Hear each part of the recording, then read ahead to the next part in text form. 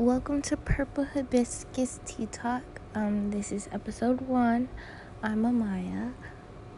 So a summary, Aunt Ifioma and her kids come to Mass, and Papa ends up giving a lot of money to the church, and so everyone starts to praise him. And then when they get back home, Camila tried to do what she thought her father would want her to do. So when the bishop approached, she ended up not kissing his ring, and so Papa got mad because Camila had seen her mother bow to another leader one time, and Papa got mad. So Camila thought that would be the right thing to do.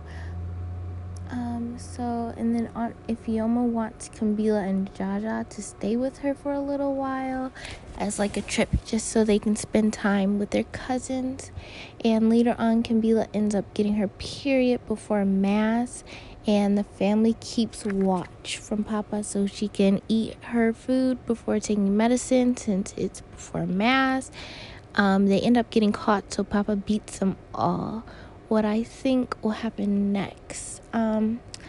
I think they will go live with Aunt Ifioma for a while and realize that they have more freedom with her, but it may not be as luxurious as their life is with Papa. They might like living with her more than being at home, though. And I think things with Papa will continue to get worse. And they may lose their luxuries.